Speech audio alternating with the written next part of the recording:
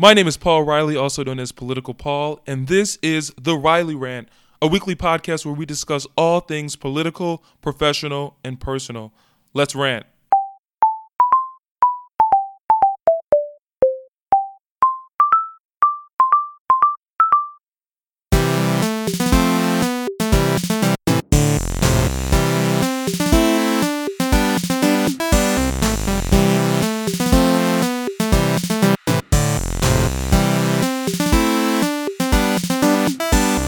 Thank you for tuning into the 8th official episode of The Riley Rant.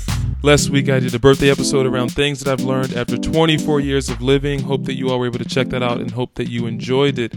That episode provides a nice segue into what I want to discuss this week.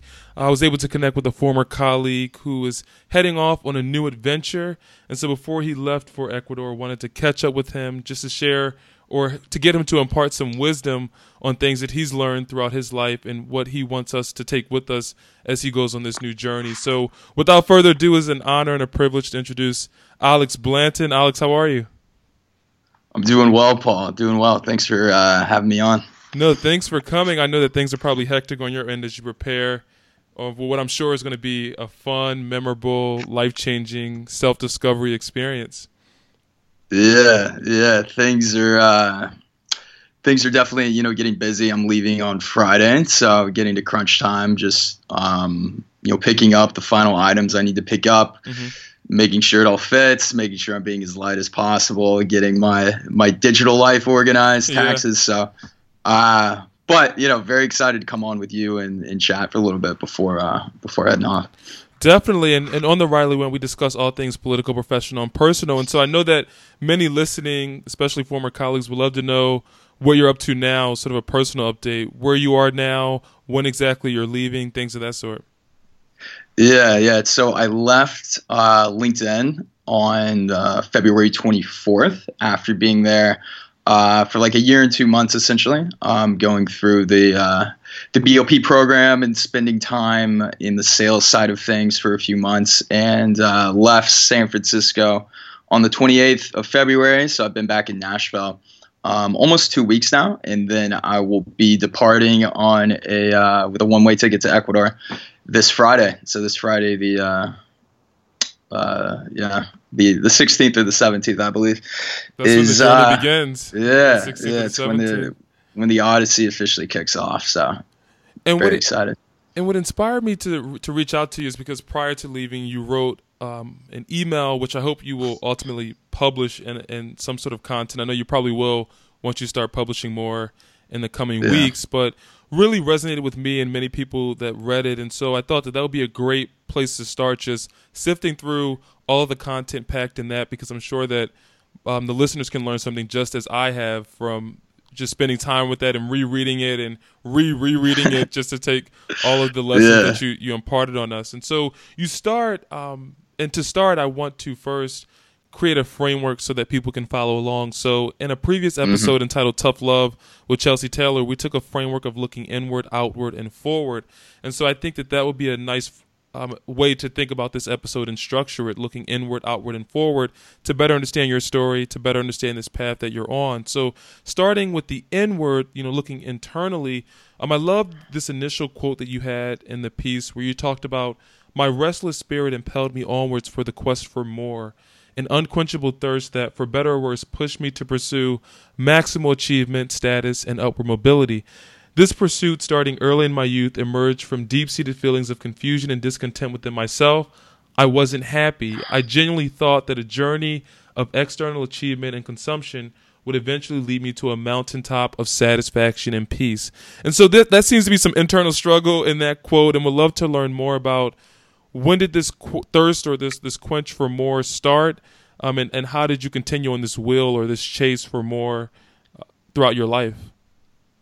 Yeah, that's a great question. And just want to say first off, I'm really glad that you found some value from that piece that I wrote, and I definitely do plan on posting it publicly, probably within the coming weeks once I have some more online infrastructure set up. But in terms of that quote, essentially speaking about my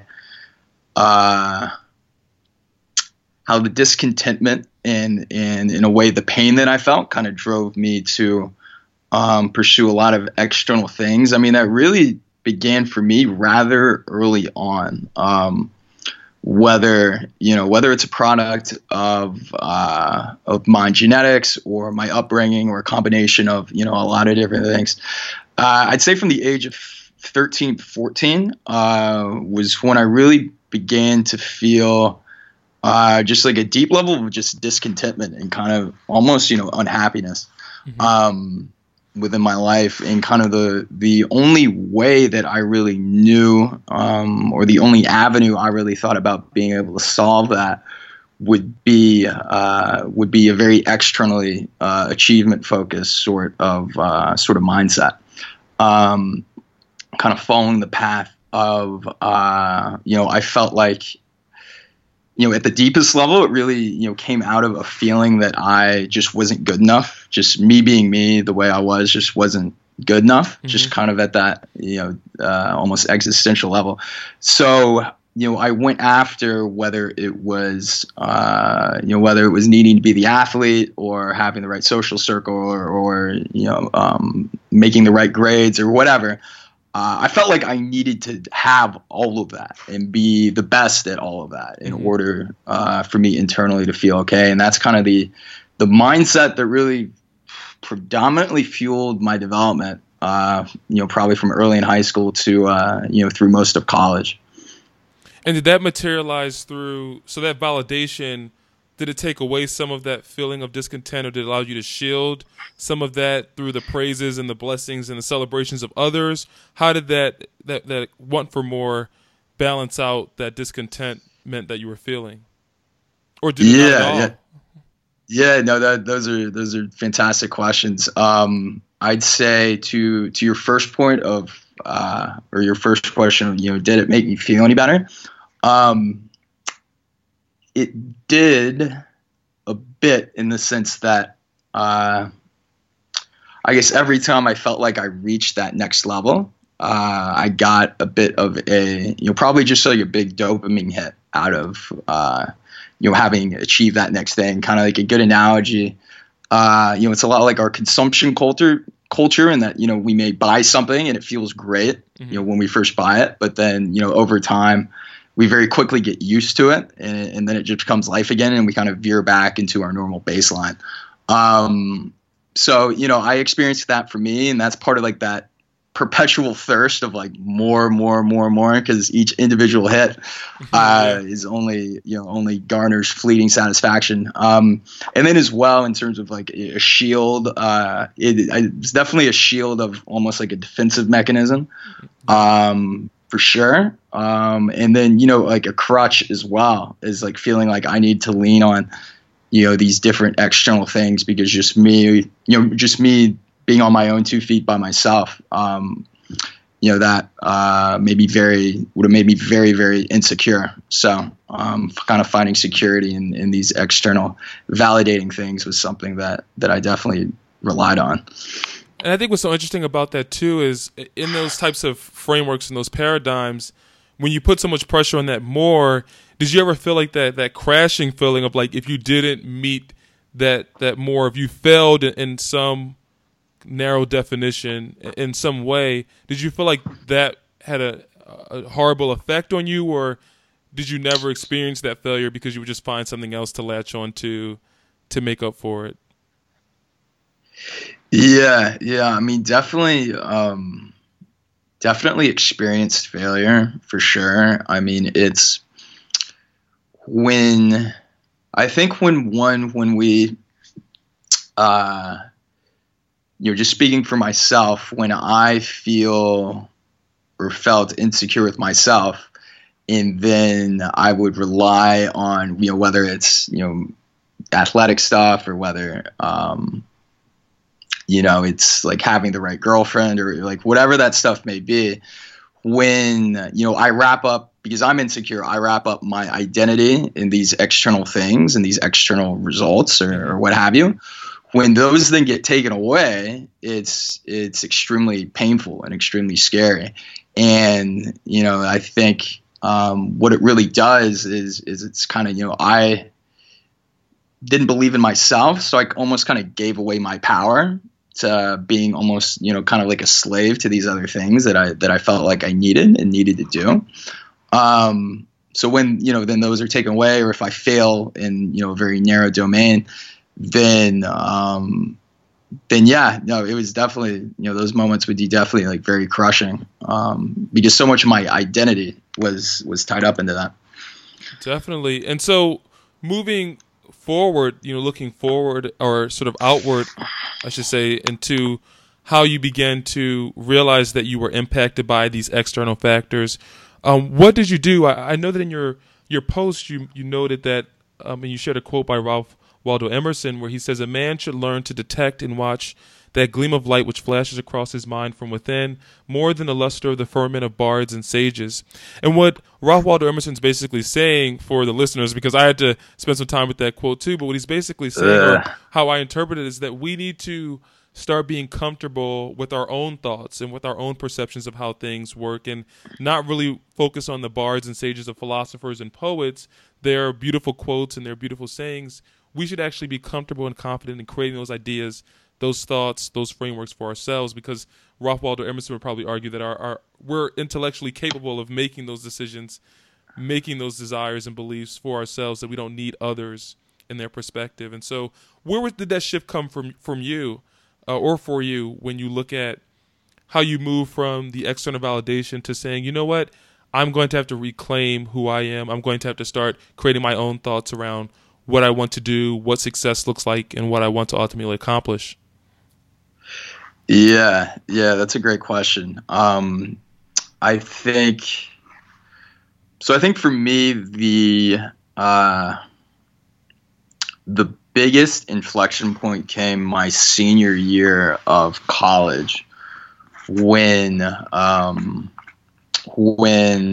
kind of, if you were to look at my life on paper, I like all the boxes were checked of what, a young man of 22 years old like would want, in terms of, I was finishing up school in New York City. I got the LinkedIn job, lined up really well, which was the number one thing that I wanted of the different things I was looking at. I was, living with my best friends, had like a good crew, like really everything and more. We were in New York, we were, fooling around, doing whatever. But like right on paper, maybe, on the Facebook level of life, right? Yeah, the Instagram, Twitter, Facebook level. Yeah. I'm not a big social media guy, but like at that level of things, like, it looked like, this kid's living the dream. Even on LinkedIn too, for that matter. I mean, you go to LinkedIn so you could see all those accomplishments as well. Yeah. So, but the kind of crushing reality is like all these things were coming together that I'd worked so hard for, in terms of, going to college, getting the type of job that I wanted out of college, like all these different sorts of things. I had achieved all that, and I felt just crushing emptiness and unhappiness. And the scary thing was that I couldn't pin it on anything specific. It was because I didn't, it's not like a relative of mine passed away, or that I got kicked out of school, or like something like literal happened in my life that would warrant the way I was feeling. But it was something just kind of existential, in that I was able to kind of extrapolate and see, maybe 30-year-old me, 40-year-old me, 50-year-old me, following this path, this external path of achievement and job titles and money and whatever it may be, and realizing that, okay, 40-year-old me continuing down this path is going to be just as empty and miserable, however, quote unquote, successful he is. Mm-hmm. So that really, made me realize that,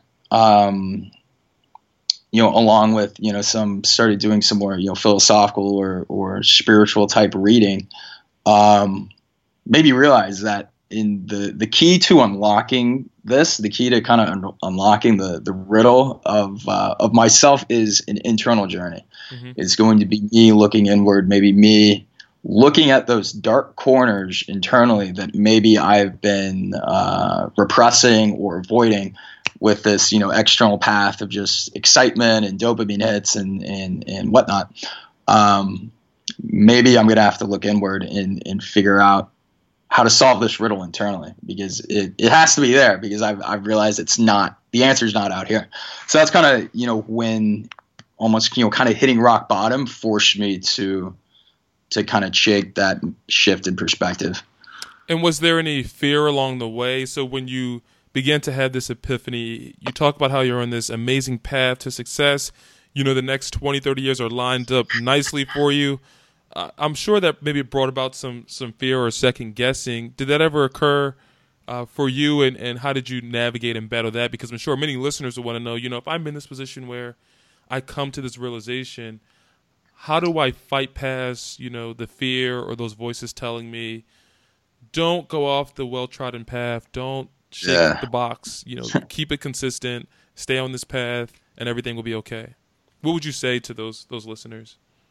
Yeah, that's a great question. I would say that, and I think you were talking about this maybe on your last podcast, but about listening to your gut. Mm-hmm. And through kind of the journey that I've been on, now the last year or so, and what I'll kind of be continuing on in Ecuador in terms of my inward journey, is realizing that the smartest person in your life is you, and the person that knows what's best for you is you. And I think part of the issue is that the way that we grow up and we're taught to behave and taught to partake in things as children, like especially in the context of school, is like, my gut instinct is saying like, this is stupid, why am I doing this? But like, we're taught to be like, just shut up and listen to authority, because they know what's best. This is good for you, this is whatever. Or as we get older, it becomes okay. Moving into careers, especially if you're going through coming from more of those high pressure environments. I think kind of almost despite the immense opportunity and privilege that those of us people have who are able to go to college and those sorts of things, it almost puts more pressure to kind of follow the set regimented path in a way when you come out of that. Yeah.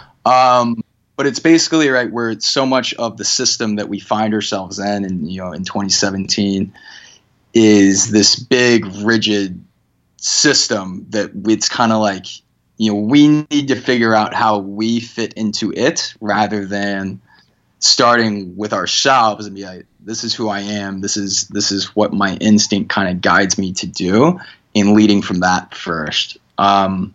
So I think it's trust your gut, like is the number one thing. If you're, something Steve Jobs quote that I've certainly meditated on is, if I wake up a certain number of days in a row and I'm not excited about, or I'm not happy with what I'm going to be doing that day, then it's time for a change. It's time to do something different. So that's something that I always keep in mind.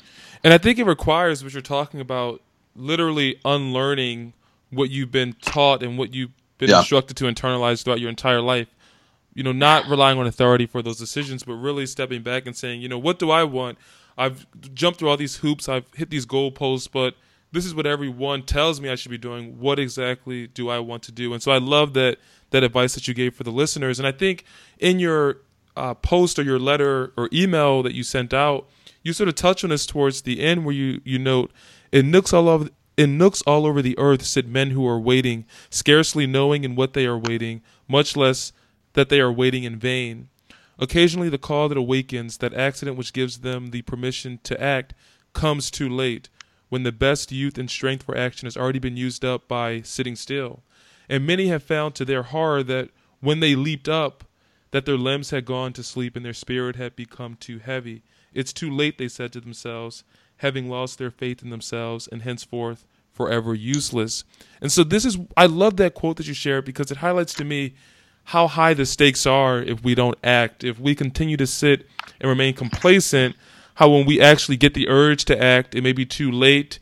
when we get the urge to act, time may have passed us by, opportunities may have escaped our grasp, and we're now sitting here sort of 20, 30 years down the road, upset, miserable, and frustrated. And so really love that you incorporated into that. You can definitely touch on that in your next response, but also wanted to understand how this ties into what you're doing in Ecuador, because this seems like an intelligent risk that you're taking, a desire, a gleam that's come to your mind that's forcing you to act on it. So how did you come about sort of acting on this, and what are your thoughts on, the complacency that can stop people from doing what their heart desires or what they know they should be doing?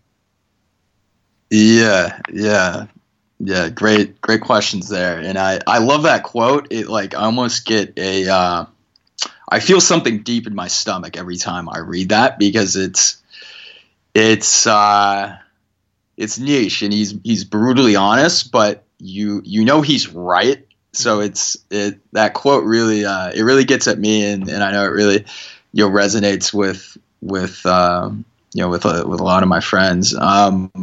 And it reminds me of Les Brown too. He's a motivational speaker. Yeah. Something similar to this, where he talks about taking your dreams to the grave with you, and how that Yeah. happens, and how there's so much there because people take these ideas with them. Yeah, and I think just thinking about it for me is, I think a lot of it goes back to again, growing up, going through middle school, going through high school. I think most of us, if probably all of us at some stage, right, went through a period of discontent or confusion during that phase of life. And I think what we often project when we're kids or when we're young adults or teenagers is that okay, I'm kind of stuck in this situation now because I have to go to school or I have to do these things. But when I'm old and I'm an adult and I'm independent, I'm going to figure it out because I'll be able to do whatever I want. Yeah. And then slowly but surely, the years go by and we find ourselves, okay, we're adults. I've complete freedom to choose what I want to do and have full responsibility for myself. But we kind of find that that clarity just hasn't shown itself yet. Yeah. And I think what Nietzsche is getting at, and what I believe, is that unfortunately there's not going to be just some random day in the future where we're kind of like the rays of light suddenly shine down one morning and boom, oh, now I get it, or boom, now I understand what I need to do with my life, or now whatever. And I think a lot of us are in the mode of maybe waiting more passively, of being like, okay, this, I don't like this now, but in the future, I'll do something else next, and in the future, I'll eventually figure it out. But the reality is that that kind of arbitrary day in the future where that clarity, where we often think that clarity will come, it's not just going to come without doing anything. It takes us taking that step ourselves. It takes James Altucher, choose yourself. No one's going to choose you. You have to choose yourself, and you have to take the initiative. And the difficult thing is that I think the status quo and kind of the paradigm is more, unfortunately, kind of people just get used to that kind of passive mode. And I think what's often worse than pain is just being comfortable. Because when you're comfortable, you're not fully alive, but you're not feeling that sense of urgency to try and do something different. And that's frankly, that's my greatest fear, and part of why I chose to make this move now, was to avoid getting too comfortable. Yeah, that's kind of the big picture of what that particular thought conjures up for me. And then when you think about that thought, I love that point about, people have to stop thinking that it's going to be this ray of light, the clouds are going to open up, and this epiphany is going to fall down. It's often going to be messy trial and error, trying this, trying that, or those very small steps that are going to get you closer and closer to that goal. And so I love that idea of, we often think it's going to be this immediate, life-changing event that's going to cause this to happen. And for some it may be, but for the most of us, or the majority of us, I think it's going to be those small incremental decisions that you make on a daily basis. Where am I going to work? Where am I going to live? How am I going to spend my time? that I think those things impact more your ability to get to that long-term goal. So I love that idea. But I'm pretty sure as you were thinking about not becoming complacent and as you were thinking about the next step, I don't know if this is true, but was there a case where you had multiple ideas of what that next step would be? And so how did you sift through those many different options, and how did you become set on the Ecuador traveling self-discovery journey? How did you choose from those competing interests to ultimately get to where you are now? Yeah. So I think it's been, keeping it the big picture, something that Robert Greene talks about. So he's the author of the 48 Laws of Power, as well as the book Mastery, which I think Mastery is like the book every 22 to 26-year-old absolutely needs to read. But what he talks about is following your inclination. So rather than using the word passion, which I think for many people, it gets us focused on something way too specific, playing the piano is my passion, or gardening is my passion, or graphic design, designing digital artwork or whatever is my passion. It gets us sucked into these hyper specific things, and most of us don't have one of these one hyper specific things that we're just obsessed about. So then we're okay, I don't really have any passion, so I'm just going to do whatever job seems comfortable. And what Robert Greene kind of says is it's you have to follow your inclination to find your passion. So it's taking kind of those smaller instinctual steps as you slowly move closer to that thing that uniquely satisfies you and that you uniquely bring value to. So that's what I would say to that. I mean, in terms of Ecuador specifically, that kind of gets into the longer story of my inner journey, my journey with meditation, and my journey with the plant medicines in particular that I'm happy to discuss. I mean, I always intuited that some point in my 20s would involve some sort of travel, some sort of maybe 4-hour work week style income model where I'm able to make money as I'm traveling and those sorts of things. But in terms of specifically Ecuador, that's kind of manifested, more recently as I've, kind of been following my inclination in a few different ways. Got it. And just to shed some light for the listeners, what is the 4-hour work week? I know it's a book, right? Or a thought that came from a book. Yeah. So one of my major mentors, I would say, is Tim Ferriss. So many are introduced to him now because he is the number one podcast on iTunes, the Tim Ferriss Show, which is fantastic. But where he first came to fame was his book called The 4-Hour Work Week, which came out in 2005, I believe. But was essentially part philosophy, part how-to book, part his personal story about how he created businesses based online to generate relatively passive income, where he kind of could build the business and then outsource the operational side of it. So he would only have to work on it 4 hours a week, but still be able to make 50K a month when his business was fully up to speed. So that's kind of what I mean by 4-hour work week. So that's one of the things that's on my radar for 2017 is, taking concrete steps and for me developing my own, personal online business. But that's farther down the road when I'll be going into more specifics with that. But that's basically what the 4-hour work week is about. And kind of philosophically, it's about, rather than just going with the status quo, which is kind of the deferred life plan of, work for 40 years, save up a bunch of money, and then wait on this golden period of retirement where I'm going to be able to do whatever the hell I want.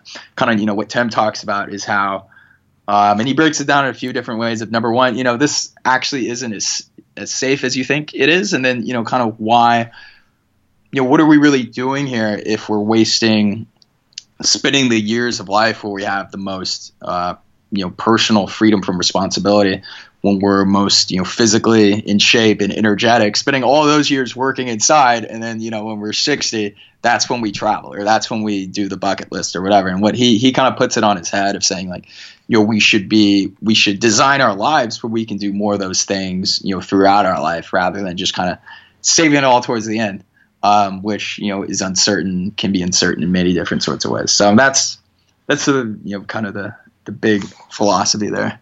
That's great. And so looking forward, I guess, as we wrap up this episode, just looking forward, what are you hoping to accomplish in Ecuador? Maybe touch on the plant medicine and things that you were talking about a couple of minutes ago, just as a nice thing to leave us with. Yeah. So touching on that, because that's kind of what's going to be my next phase of probably what a lot of my online presence initially is going to be built around is communicating and educating people about the plant medicines and what they're able to offer. And the way I first heard about it was, a good friend of mine. We'll call them David, so they can remain anonymous. But in the fall of 2015, so right before I started at LinkedIn, again, I was meditating on these kind of deep issues, coming out of my senior year at school, and battling a bit of pretty deep depression at times personally. And then I had this good friend who was battling addiction, alcohol addiction, to the point where they were getting to the point where it was going to be kind of a life or death scenario if they were going to be able to turn their lives around or not. And lo and behold, on none other than the Tim Ferriss show, he had an episode called "Are Plant Medicines the Next Medical Breakthrough?" where essentially he had these two doctors on talking about how they're using these substances with psychoactive properties, so kind of psychedelic type property, that are native to various indigenous cultures in South America, some in Africa, using these sort of plant-based materials, kind of that have been used in this kind of tribal sense, applying them to more of these modern ailments that we deal with, from addiction to PTSD, depression, what have you, and just having utterly remarkable results.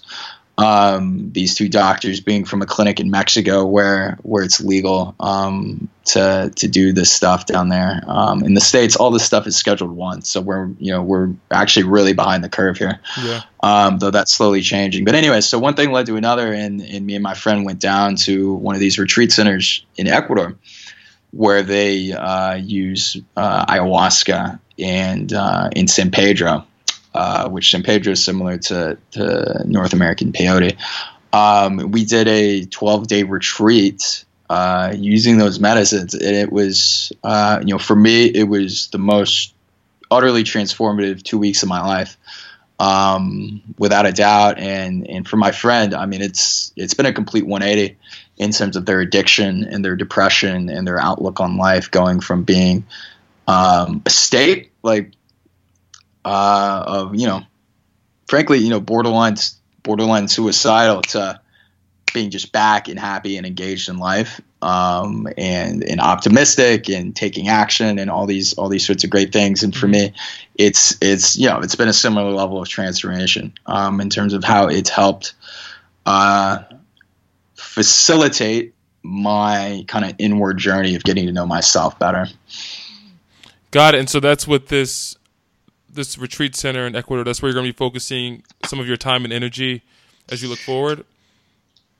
Yeah, exactly. So the place is called Gaia Sagrada, GaiaSagrada.com. If you want to learn more, they're actually on TripAdvisor. I recommend checking them out on TripAdvisor, Gaia Sagrada. How do you spell that? But what I'm GAIA space SAGRADA.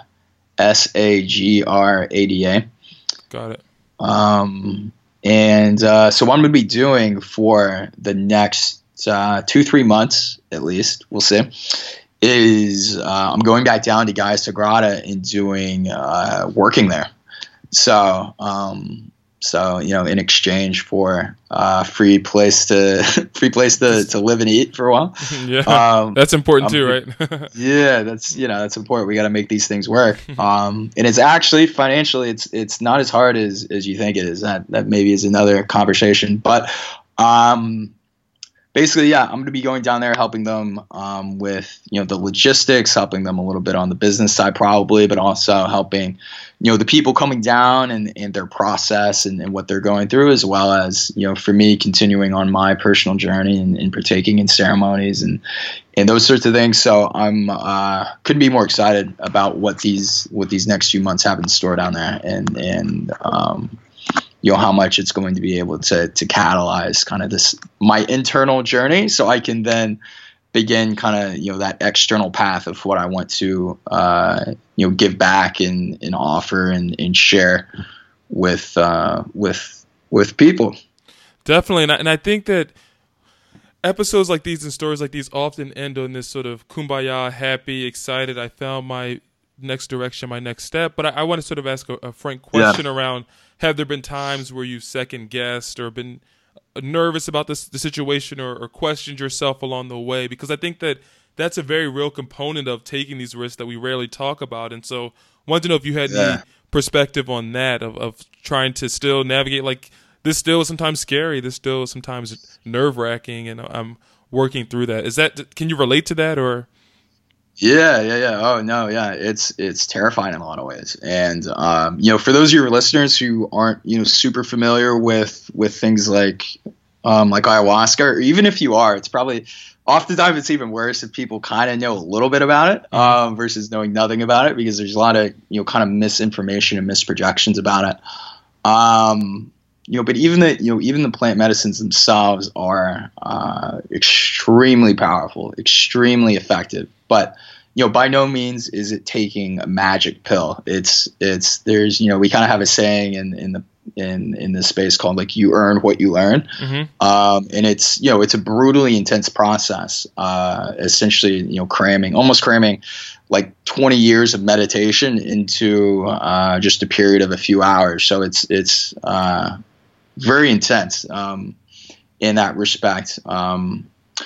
But then, just thinking, about me in the decision-making process, there have definitely been moments where, I certainly feel scared about it. I've never really second-guessed this next step.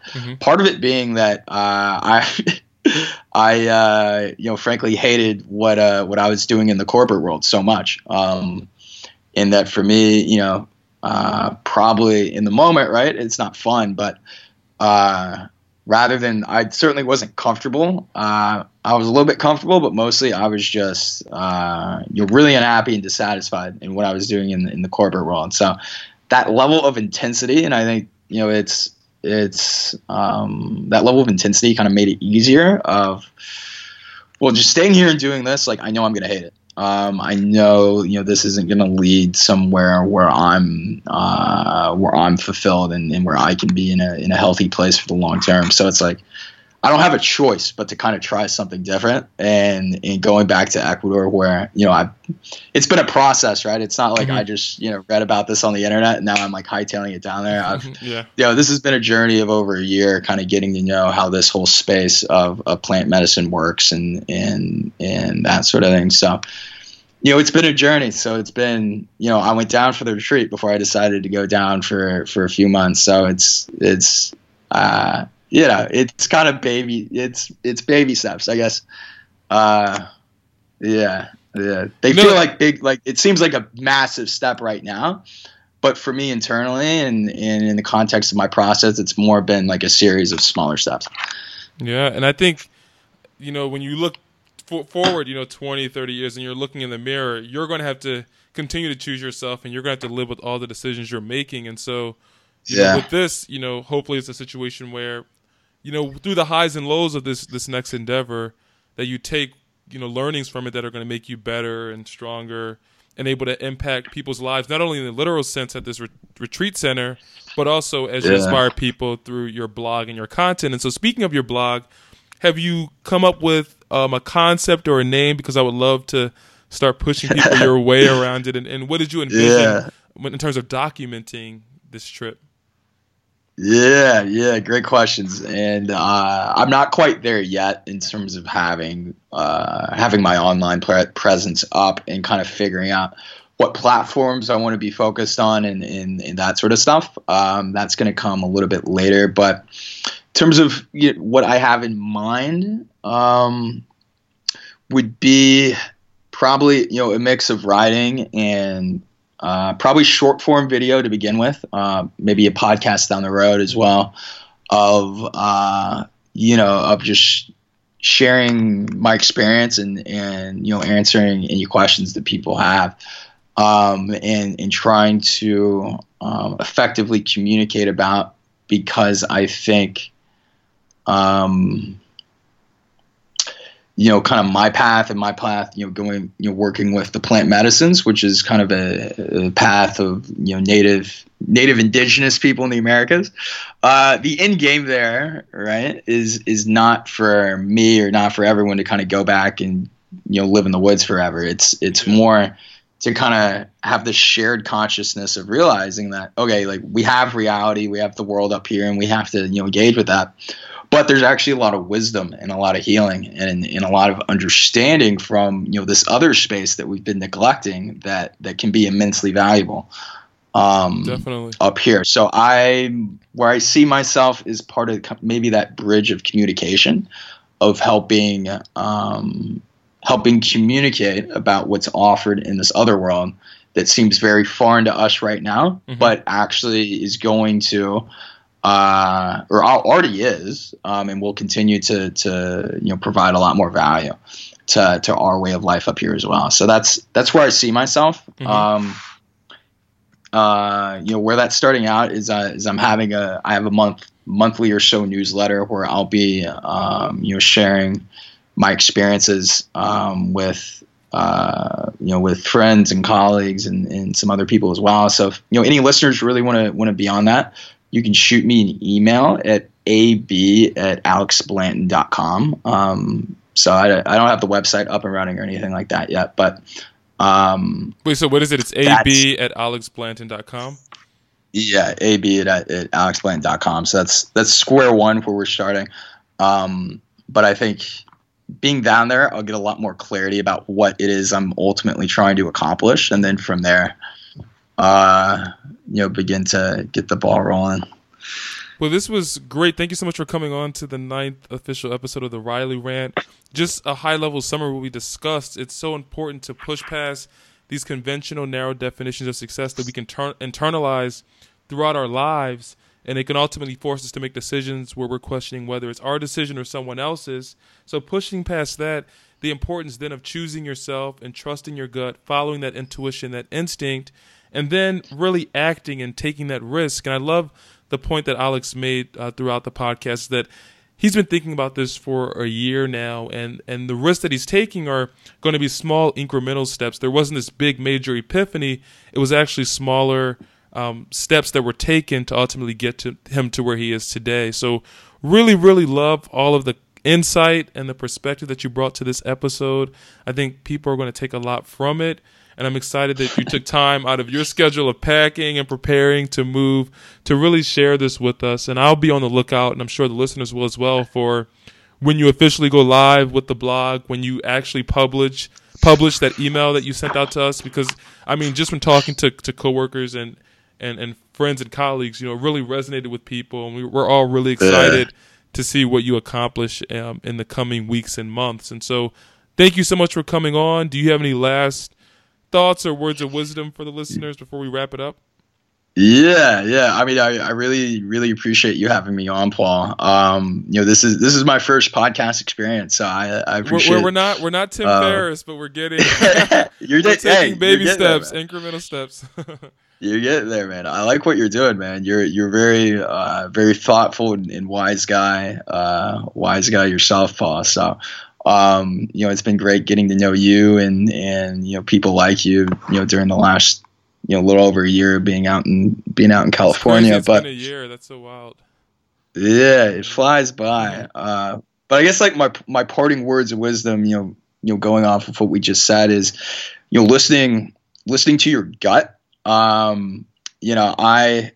have a little bit more, I have a little bit of a rebellious streak myself, but it's like, listen to yourself. Literally, just fuck whatever everyone else thinks or anyone else is telling you. Yeah, because most people are pretty clueless themselves. In terms of not most people don't have that internal clarity themselves. So oftentimes, they're projecting, we project our insecurities onto other people all the time. So it's good to remind ourselves that, people are doing that to us a lot. And it's not conscious or on purpose or anything like that, but it's just, understanding that, my instincts for what's best for me is probably the smartest voice that's out there. And we can have mentors and we can have all these sorts of things that people who we connect with who can kind of help guide us on thinking through those decisions and those sorts of things. But I think it's just important to listen to our own instincts and with that running talking about maybe getting too comfortable in the path that's good but not great. I think for me the biggest growth has always come from kind of running towards the moments where I've been, running towards, the things that I fear. And I think we don't do enough of that. I think so much of our life is organized around being safe and comfortable. Yeah. But real growth often happens in the most uncomfortable, the most scary, the most, the situations where we don't have a lot of certainty about. I don't know how this is going to work out, but I think it takes being pushed to that level where we are feeling a little bit anxious and uncomfortable and fearful. That kind of brings out the best in us, and we can really see what we have to offer. So that's what I have to say for now. I'm sure it'll change and evolve over the next few months, but it's all a journey. So no, I think that's a great way to end it. And so thank you all for tuning into the 9th official episode of the Riley Rant. Remember, if it's Sunday, it's time to rant. If it's Sunday, it's the Riley Rant.